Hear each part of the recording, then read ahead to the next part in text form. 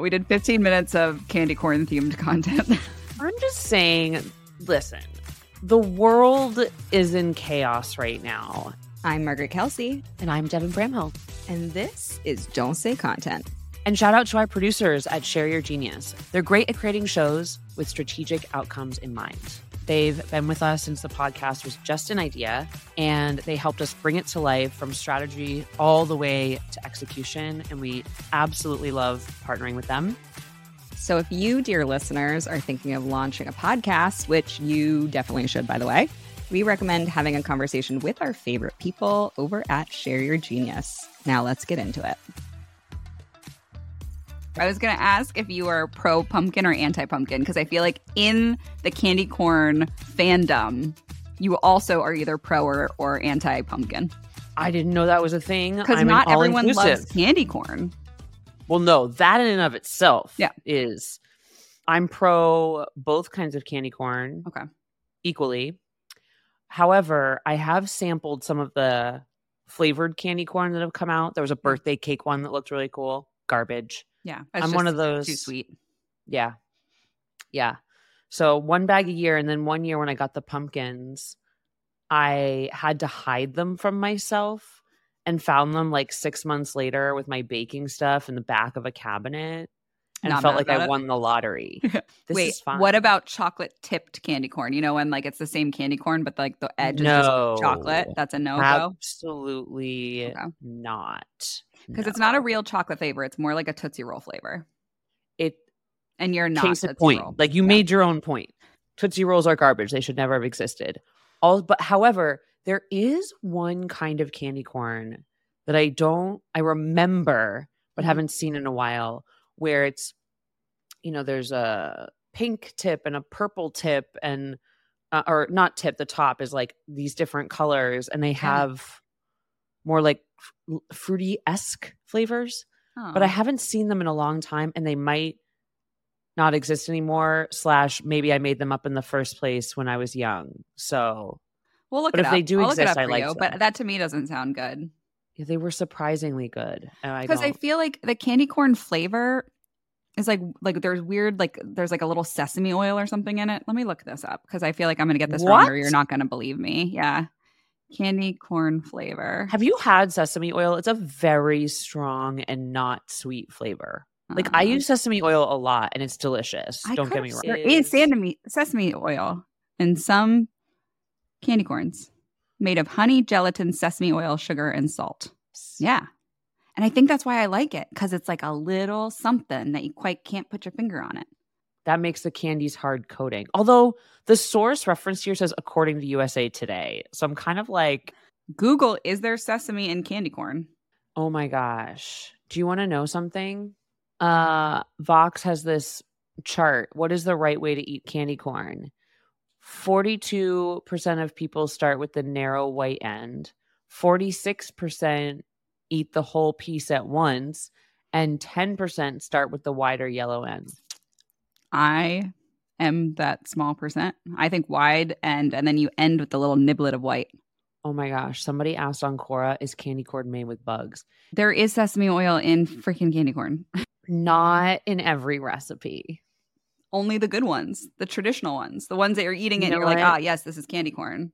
I think this requires some research. Therefore, I will, for the sake of science, go to the drugstore after this and purchase a bag of candy corns to find out.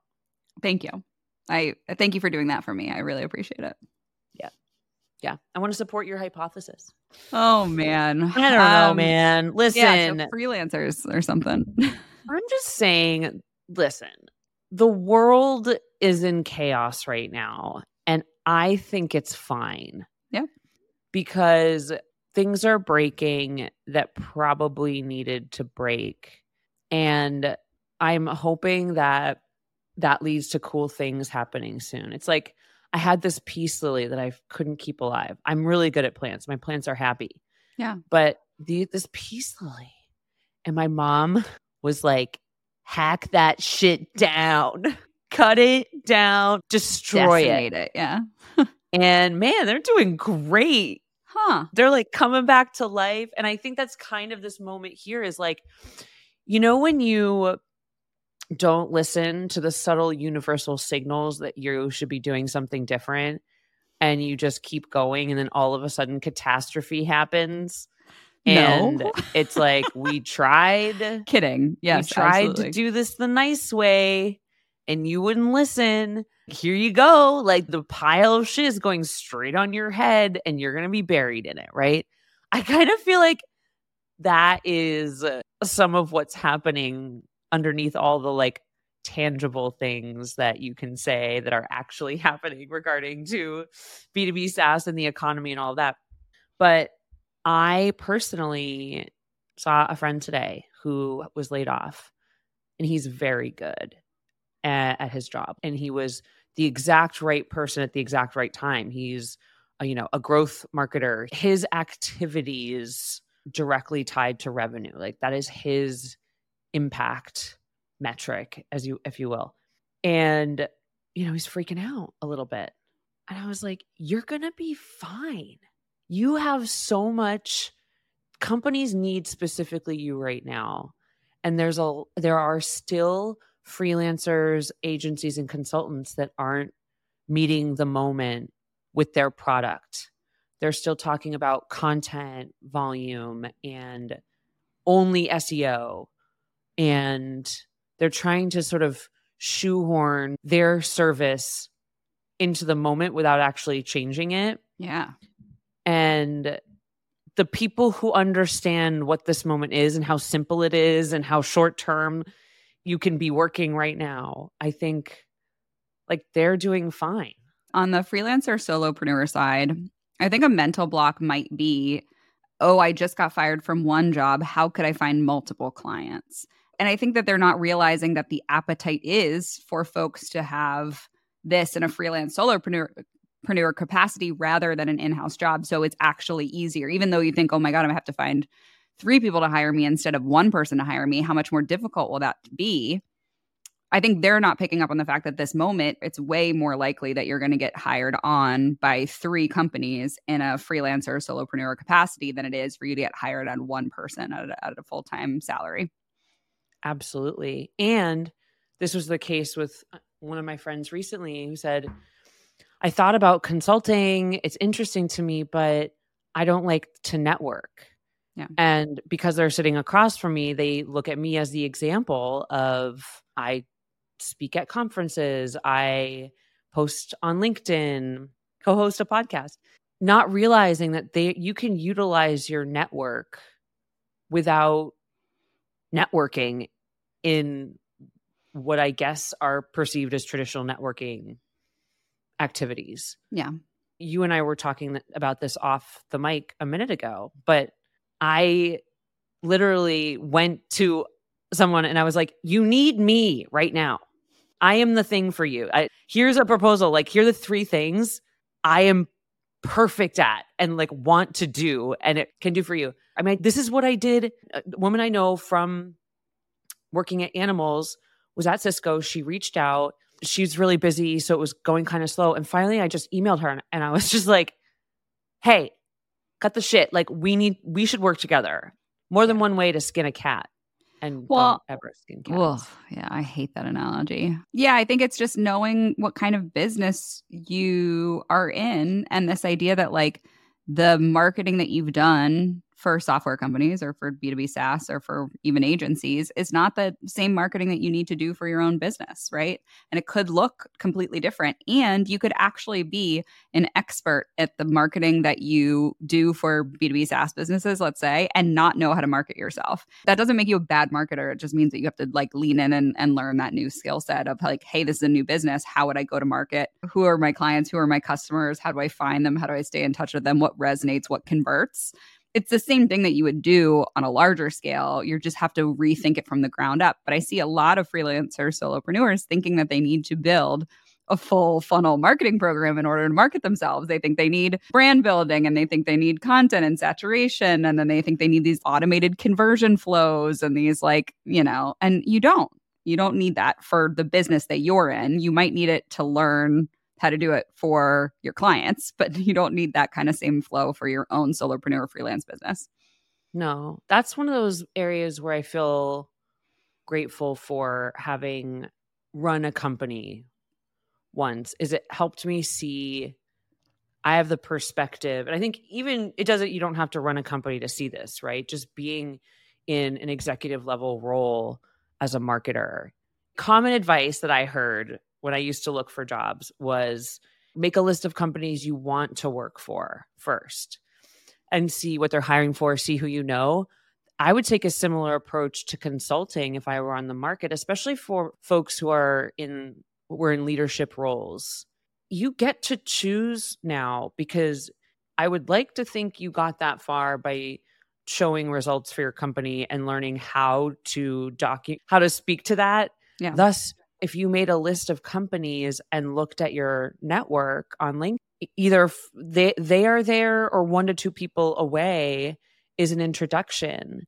Then you can go to those companies and say, hi, you need help with this. Or wasn't it you who was talking about no, I think it was Alex. He was like looking at ding, ding, ding, ding, ding.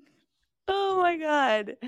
He's like looking at jobs, looking at companies who are hiring for certain marketing roles. Yeah. And going and pitching them. Yeah. And if smart. you can go as a consultant to a company hiring a marketer and say, listen, you don't need a full-time person. Nope.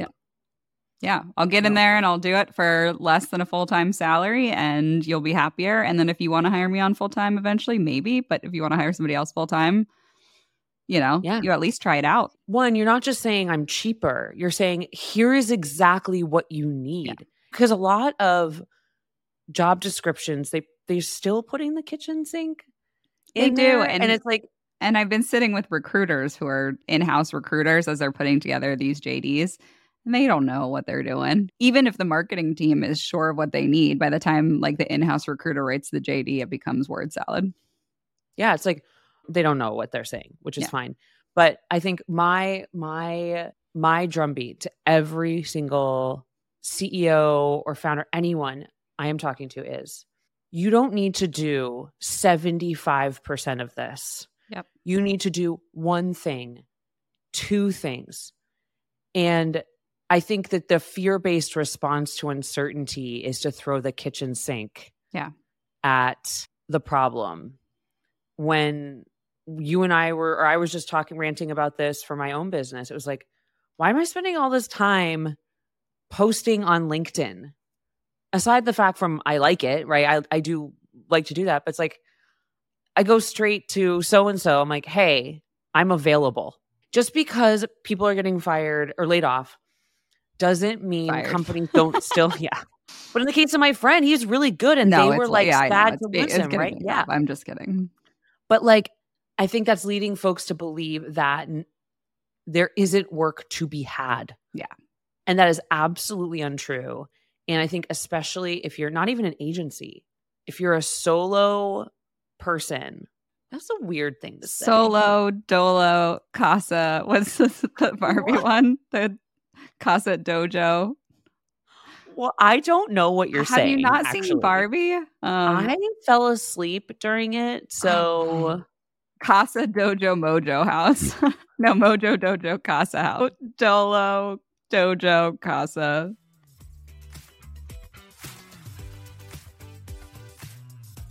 I've seen too many horror movies recently. Correct. Yes. Yep. Are you like a Halloween comes around and you want to watch horror movies kind of person? I was never into horror movies because they were too scary until Alex and I started watching movies together. And it's totally fine now because he's like a giant person and I'm just like, and now I've kind of gotten used to you are a small girl. Yes. Big aura. I seem everyone. Do you know how many people I've met in real life after meeting them on video who say, I thought you would be taller. Yeah. Yeah. No, you give off tall vibes for sure. It's because I'm loud and opinionated. Yeah. But what are you? Like okay, we know that you're like basic pumpkin spice girl, right? We talked about that already. We know that. You know what? I I am not full blown pumpkin spice latte. I am like, I want a latte with one pump of the pumpkin in it. Like, I don't want to go full, like like if you go to Starbucks and get a pumpkin spice latte, that's too much for me. But when I order a coffee nowadays, I will, like, I've switched when I make it from at home. I switch in the summertime. I use honey, and then in the fall I use maple syrup. But there's like a specific transition point into the maple syrup latte point in my at home latte making, and we're past honey. There's no more honey until the spring. Margaret, I love how you went like straight. I was just opinions. saying all I was saying was you're a basic white girl who likes pumpkin spice lattes, and you're like, specifically this is the level to which I pumpkin spice latte for this period of time and with these accoutrements. And then over here I'm like, you didn't even have to say yes or no. That was your full-blown yes. But that's my full-blown yes. I definitely embrace seasonality. And do you watch no horror movies? No.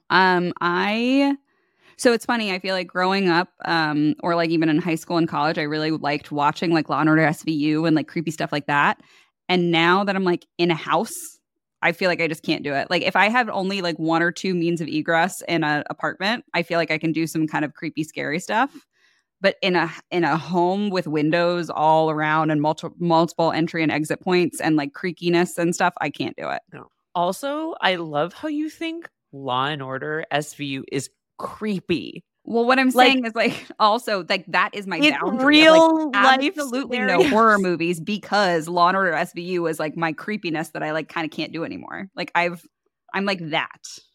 Yes.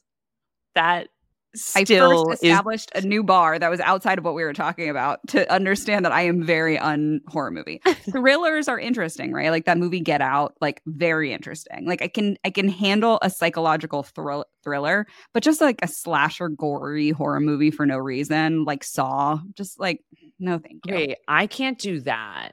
Saw, all those really, really just gruesome for gruesome sake ones. Yeah. I can't do either, but I'm beginning to like horror movies in part because they're kind of they're not that complex. So it's almost like watching I'll like make a bracelet. What kind of horror movies are you watching? We just saw one. Okay. Okay, so we watched Insidious. There's like 3 movies in the Insidious. Or maybe there's that 4. One about.